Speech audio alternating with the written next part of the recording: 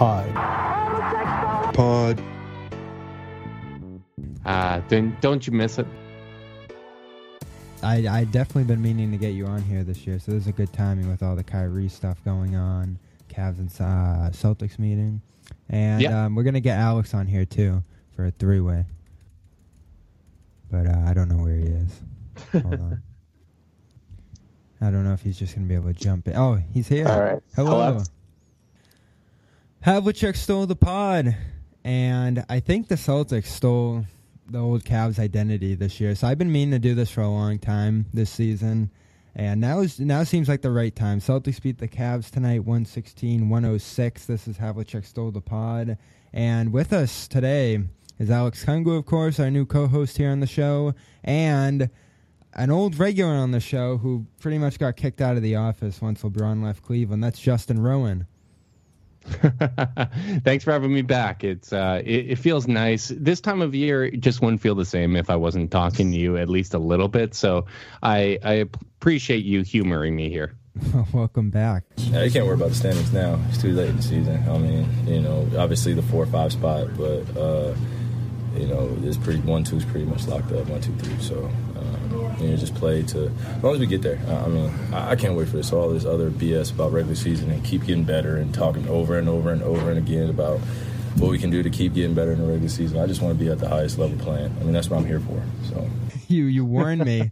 You warned me that was going to come to the Celtics, and now it's here. And I just don't know if it's going to be the same result. I don't know if this team's capable of flipping the switch the way those Cavs teams did. Yeah, I mean, it's tricky because I think ideally if you're going to flip the switch, you would want some sample size. Like, even if it's not this year, you would want some moment where this roster, fully healthy, plays together and is better than the sum of their parts. And I don't know if that's necessarily happened yet, but I look up and down the Eastern Conference, and every single one of the top teams there all kind of has their own questions. And I think Boston still kind of has the talent to make anything happen if they can kind of simplify everything and just pull it together.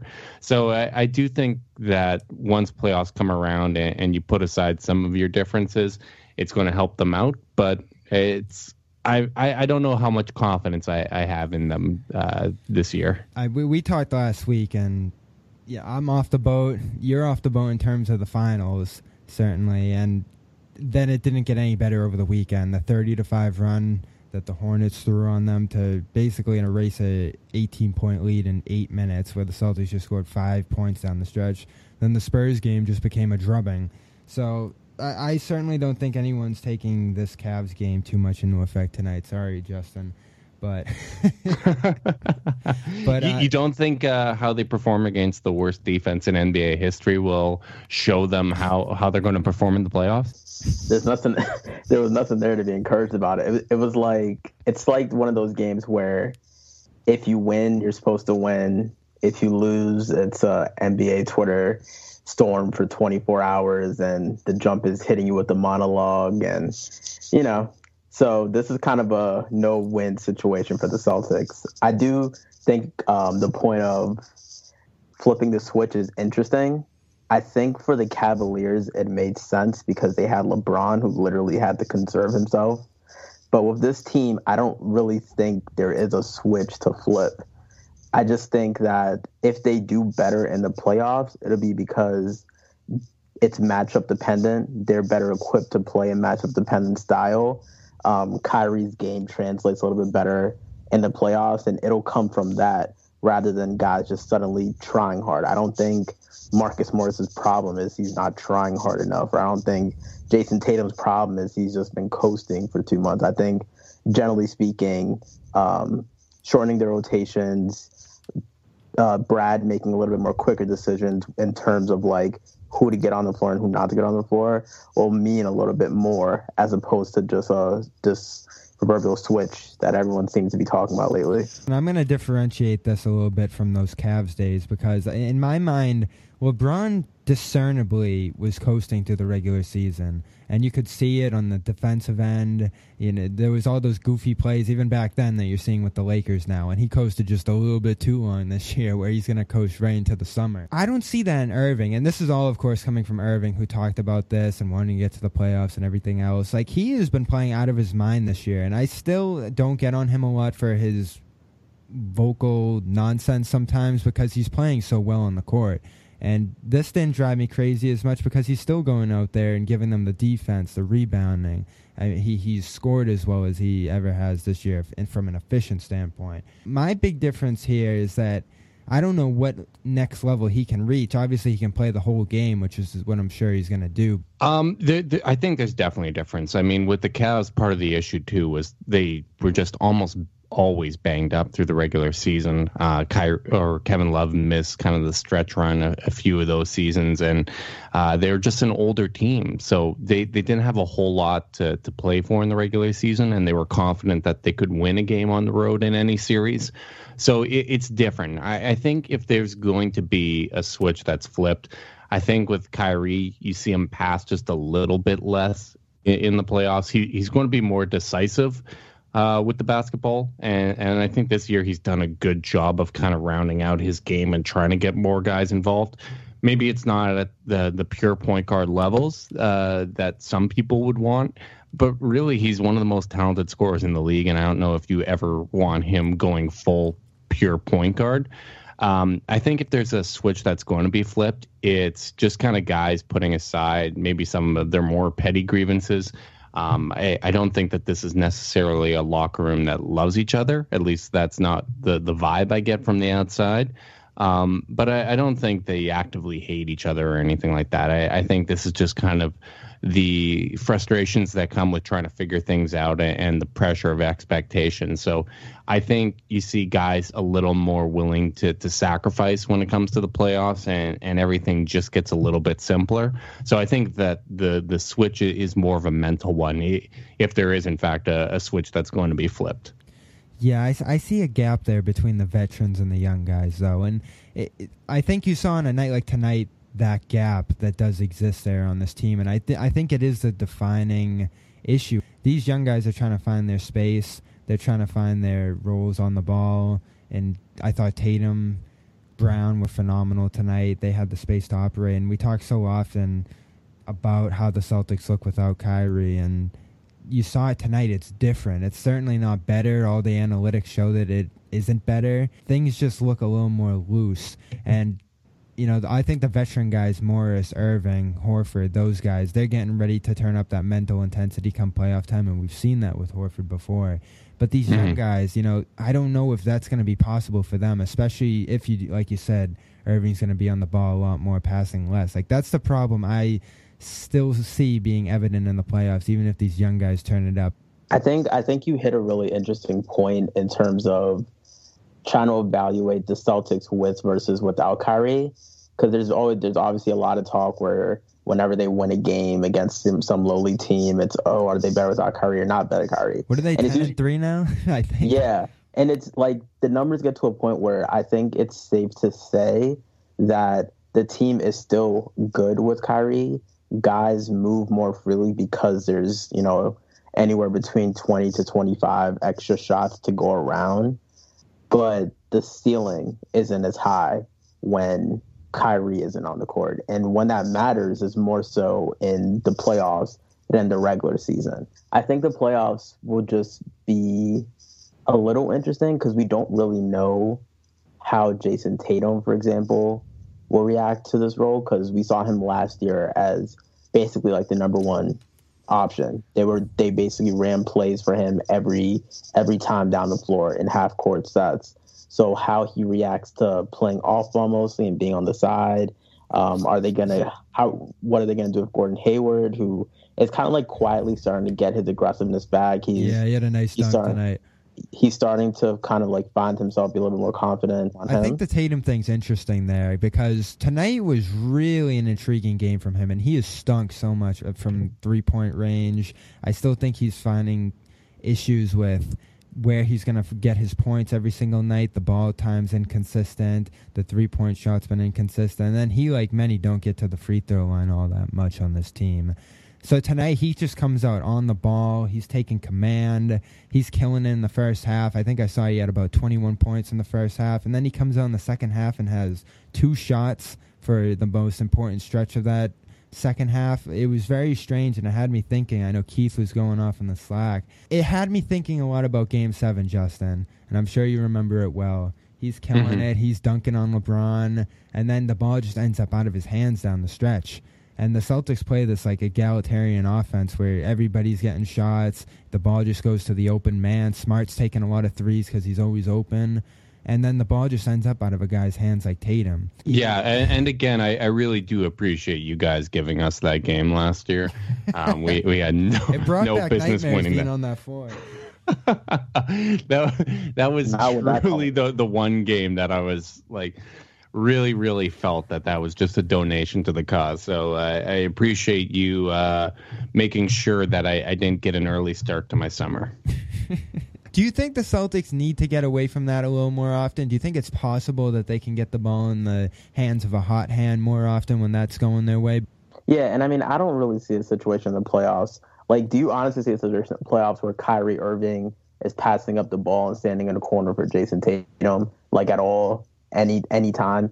I think that it's going to be a lot of Kyrie and Al Horford pick and pop and guys working around them. I could actually see Gordon Hayward having more of an impact in the playoffs, just simply because he's a smart guy.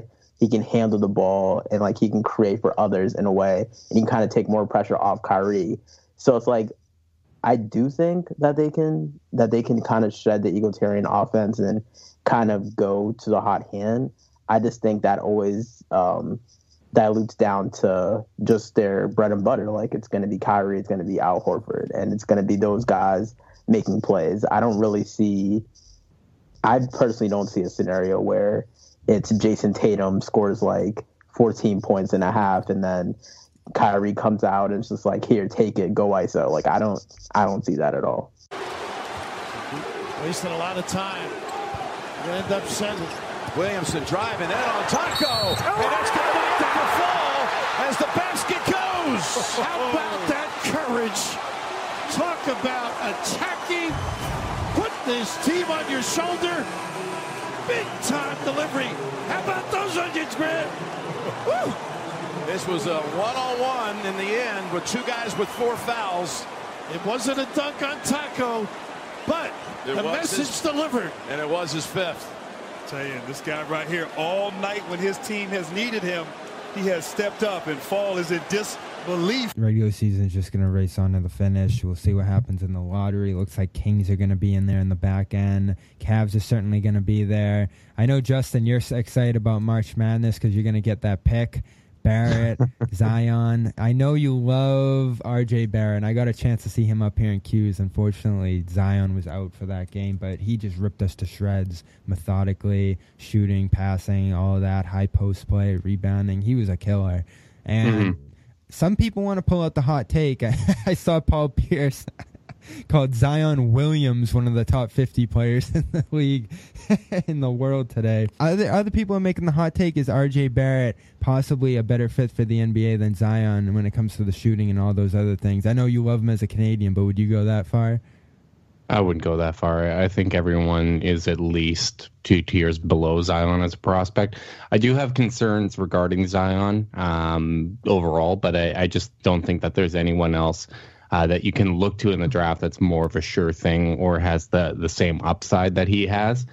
I do like RJ. There's other guys that I like, but I'm not getting my hopes up too much because the reality is the most likely outcome for this draft lottery is for the Cavs to fall back far. So I'm fully bracing for the new lottery odds to put us in a poor position. So you think you're going to get Cam Reddish? I don't think that there's any chance that the Cavs would draft Cam Reddish. I think that right now they are really prioritizing guys with a strong work ethic. and there's just way too much of the Wiggins-like apathy with Reddish, and I just don't think they'll go that direction. Personally, I'm hoping that the draft stock of Jarrett Culver stays down, because I probably have him over RJ right now as number 2 on my board, although I still think Barrett ultimately has a little higher upside. But if he's available there at 5, if the Cavs fall back to around there, that would certainly make my day.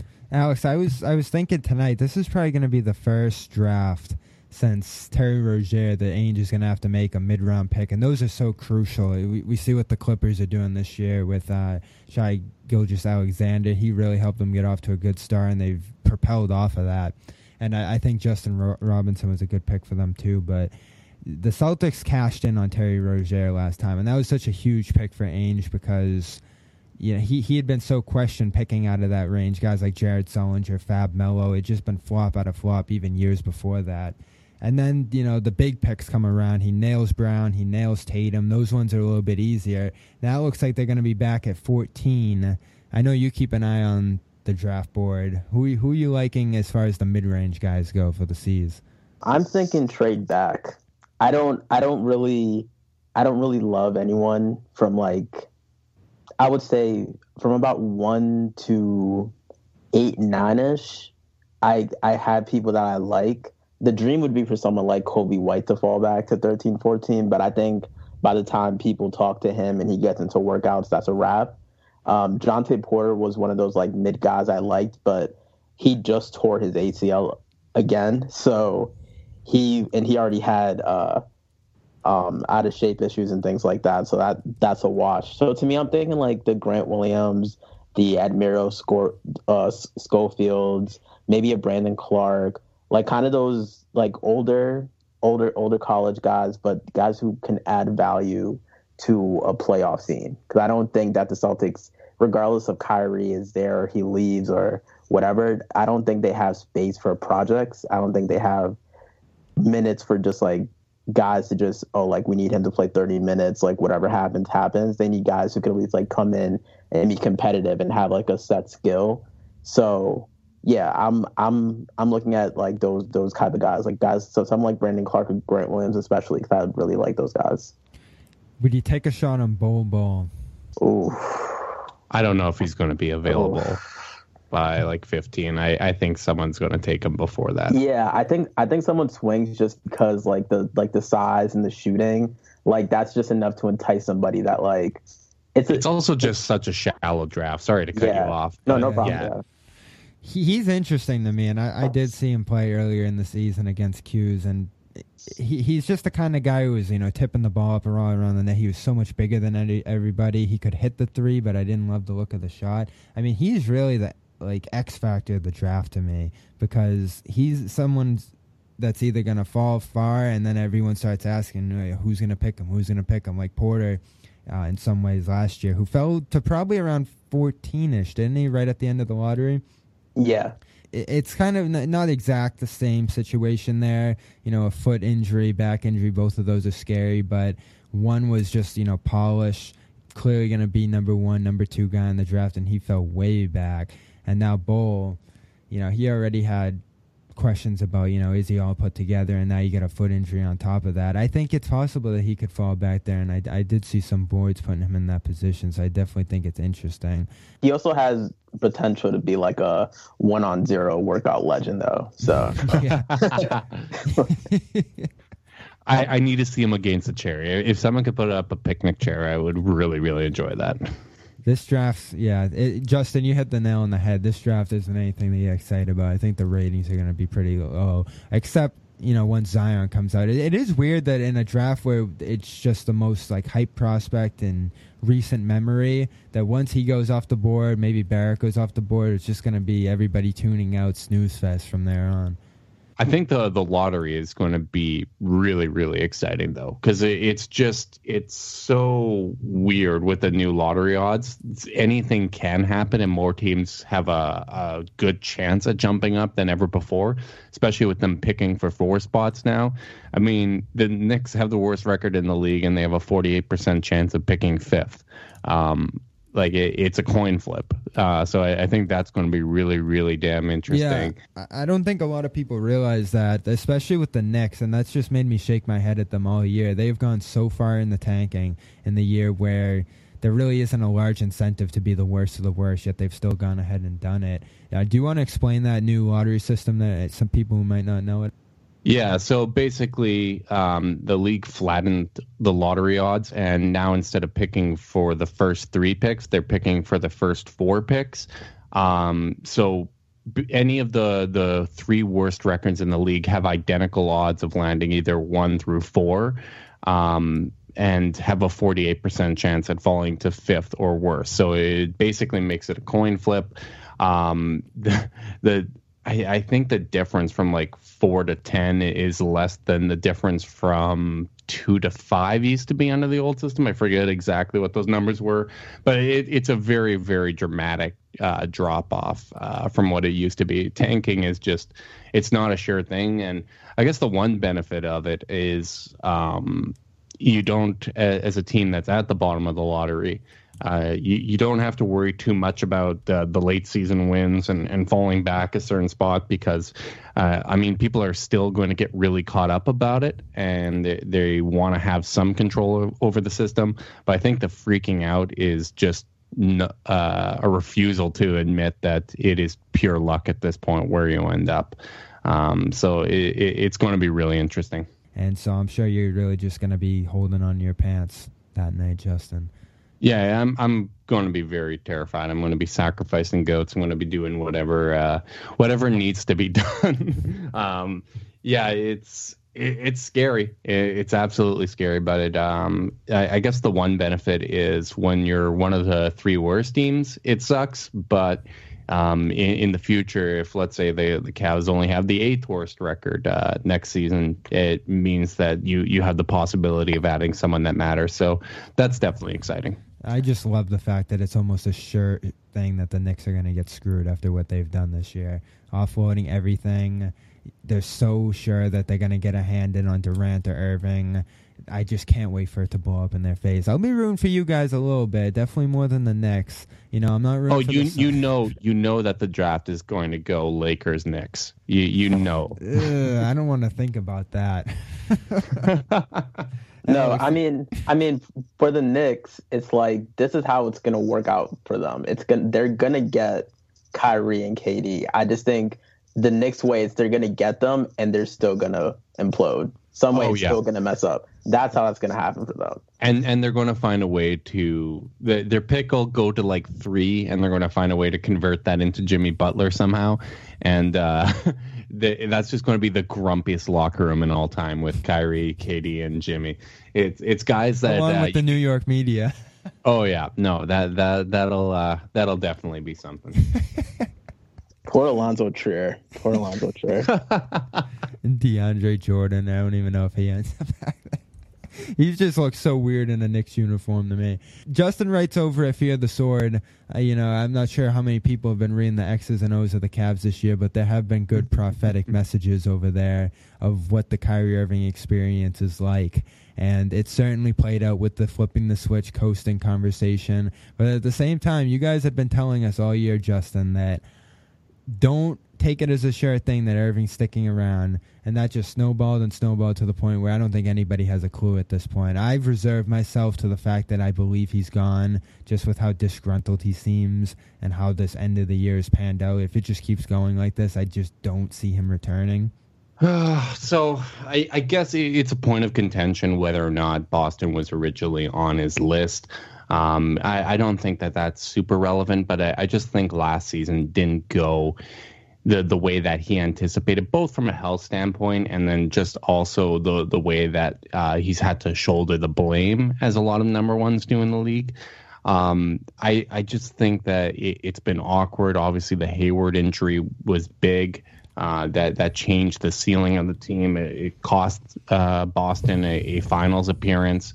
And I just think that it hasn't been a smooth process for him. And he's someone that does change his mind very easily. He is very close with Kevin Durant. And I think Kevin Durant to the Knicks has been about as sure of a thing for the last year and a half as LeBron to the Lakers was.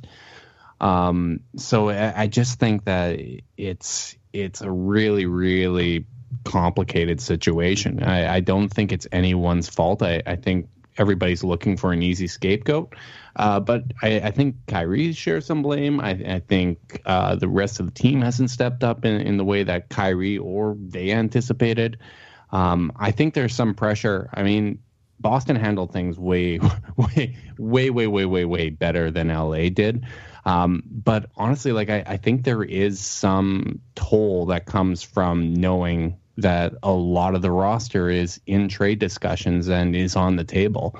They haven't been offered up or put in the media the same way LA did. But I think it's tough that when you're trying to build chemistry, a lot of these guys know they aren't playing with Kyrie next year because either he went to the Knicks or they got traded for Anthony Davis.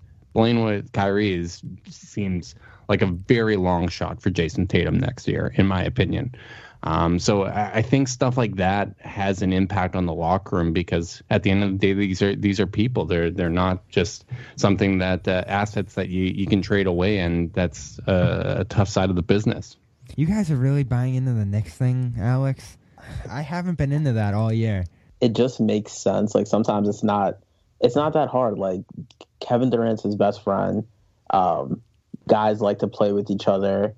It's go to Brooklyn, like, please. Go to Brooklyn. I mean, you could go to Brooklyn, but that's just like a different version of Boston. Like you're dealing again with like younger guys, different timelines. Mm-hmm.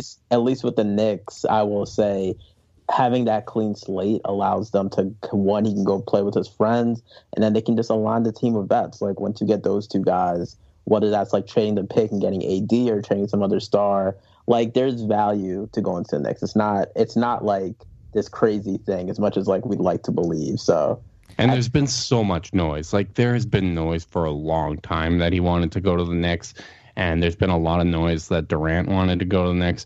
And I'm still buying the conspiracy theory that Nike has a lot to do with this. I think Nike played a huge role in getting Durant to Golden State to help undermine Steph and Under Armour.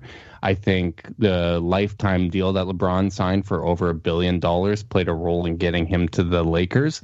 I be think careful now, Justin. Be careful. No, and I think. Oh, I know the Nike Illuminati might off me here, but I think they play a role in getting Durant to the Knicks. Like I think that they want a star in that market, and they want to build a superstar team there. And getting Kyrie and KD there is a priority for them. So I think that there's a lot going on behind the scenes, especially when a lot of these guys, their primary employer isn't their NBA team. Michael Avenatti was going to announce that before he got thrown in jail, but there's Justin Rowan. He came at us with Aiden news. Dude came at us with Aiden news. Oh, my God. Everyone wants college players to get paid, and he's snitching about guys getting paid on the table. It's fantastic. I actually think he was going to say what you said, but, he got thrown away. You had to do the job right there for us. Celtics beat the Cavaliers tonight. We're talking to Justin Rowan. He's over at Field of Sword. Alex Kungu's with us. If you don't know by now, he's the new co-host here on Havlicek Stole the Pod. And Justin, you've been podcasting this year too over at Field of Sword. How have you tried to make things interesting through a tanking year? I remember back in 13-14, I wasn't so much trying to produce podcasts back in that day. How have you gotten by? Yeah, I mean, it's been interesting because we've made a switch to 2 a week this year from 1 last year. I mean, we went to 2 for the playoffs. But what we've kind of tried to do is on our Monday shows, we tend to talk more about what's going on with the Cavs, updates on stuff like that, and interview people around the team. And then with our Wednesday shows, we're trying to get kind of a more league-focused conversation going. We'll invite people that cover other teams. Alex was on to start the season as well. And just talking about more league-focused teams, because I think an informed fan base is important. And I think learning more about other teams and discussing things from a national perspective, even if it's kind of through wine and gold-colored glasses, I think it does go a long way towards providing a more entertaining and informative product. Yeah, so go check that out over there. Fear the Sword. They're podcasting every single week. We're podcasting over here on the Celtics Blog Podcast, and we're pretty much coming out every week at this point. You can get us on Stitcher, iTunes. If Irving does leave, I'm reserved to it, Alex. I don't know where you're at, but where do you think the Celtics go in a world where Irving goes to the Knicks, like we're imagining here? Oh, it'll be the roster that you just saw tonight against Cavaliers with maybe a couple draft picks. You keeping Rozier? Yeah, I mean, there's no reason not to. Like, unless like barring Phoenix throwing like some huge contract at him, which I don't think they will, but it's possible. Barring that, you just keep him because he's an asset. Like, you don't just let him go. So I could see it just being a lot with the same team. Maybe Gordon Hayward's a little bit better now because he had a year to rehab. You're opening the offense more to Tatum and Brown, and we just go back to enjoying our 45, 50 win teams that don't go anywhere. So I'm content. That'll be it. I'm content with it at this point. I've admitted it. I'm not getting mad about it anymore. I'm not fighting people about it. I think the writing's on the wall there. And nights like tonight make me a little bit happier just because I think it's really going to emphasize those young guys that are going to need a Tatum Brown. I just don't know what the next step becomes at that point because I think Davis goes out the window certainly at that point because of how much they're going to need those young core pieces. And I don't know what's the next shoe to drop because this team's always looking for that superstar. They finally landed one in Irving. If he flips outside the door, I mean, we don't see this a lot where you do that short-term trade and then a guy walks out on the back end of it. But this is like why teams are hesitant, Justin, to do that. Like Davis on his expiring deal himself, the hesitancy there without the long-term deal. Yeah, absolutely. And I don't know. I just don't buy Danny Ainge being that complacent. Like, I think there'd be more shakeups to come. I definitely think you're building around Jason Tatum at that point. I hold out for that sign and trade. That's what I'd really be holding out for, like a Chris Paul style one. I mean, what do you really want from the Knicks, though? Is it just picks and future assets? Obviously, they'd have a bit of a situation on their hands because Al Horford does kind of have a player option. So how that situation unfolds would be really interesting. But I do think Boston would still be in good shape because you guys still have good young pieces. You have good assets. You have a stable front office. You have a good coach, and those type of teams typically do well.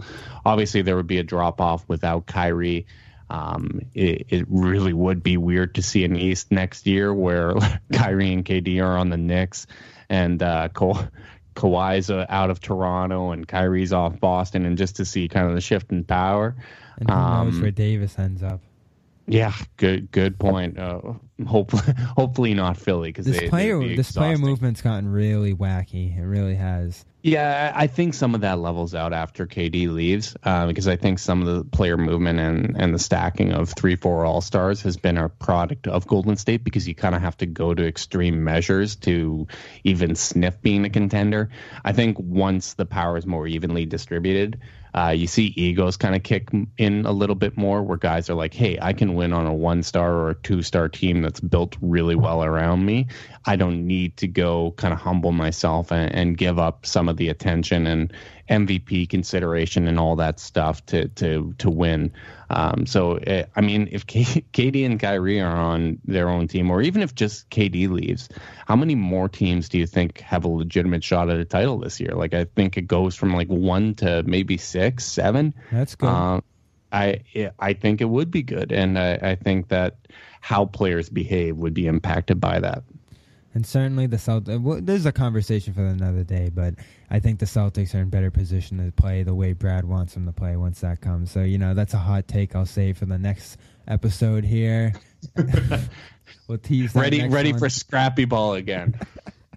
I'm ready. This year has killed me to the core. Remember how much I used to complain about the way the Cavs play? Got so excited watching the Celtics play every night. You warned me. You're only as stable as your best player is. The Spurs learned that with Kawhi, and it's the same case everywhere else. I look forward to a 4-5 matchup after RJ Barrett slides alongside Colin Sexton, Jetty Osman, Kevin Love, and Tristan Thompson. So hopefully we can revisit that next year. Are you mad Irving refuses to visit Cleveland? I got to ask you before you go.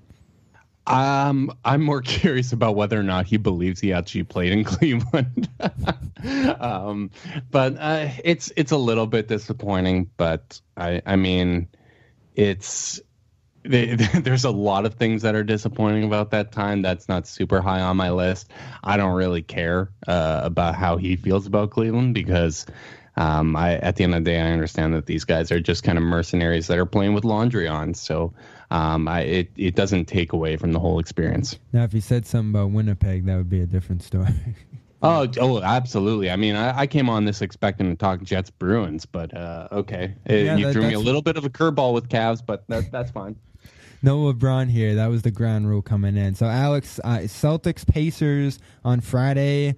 Playoff preview by all means. What are you looking for? Effort. There we go. And there's the story of the Celtics Vlog podcast in 2018-19. Justin, it was good to let you in the door. I know you've been knocking. We always enjoy talking to you here, and we'll talk to you at lottery time. Sounds good. Appreciate it. I'm Bobby Manning, and we will see you next week.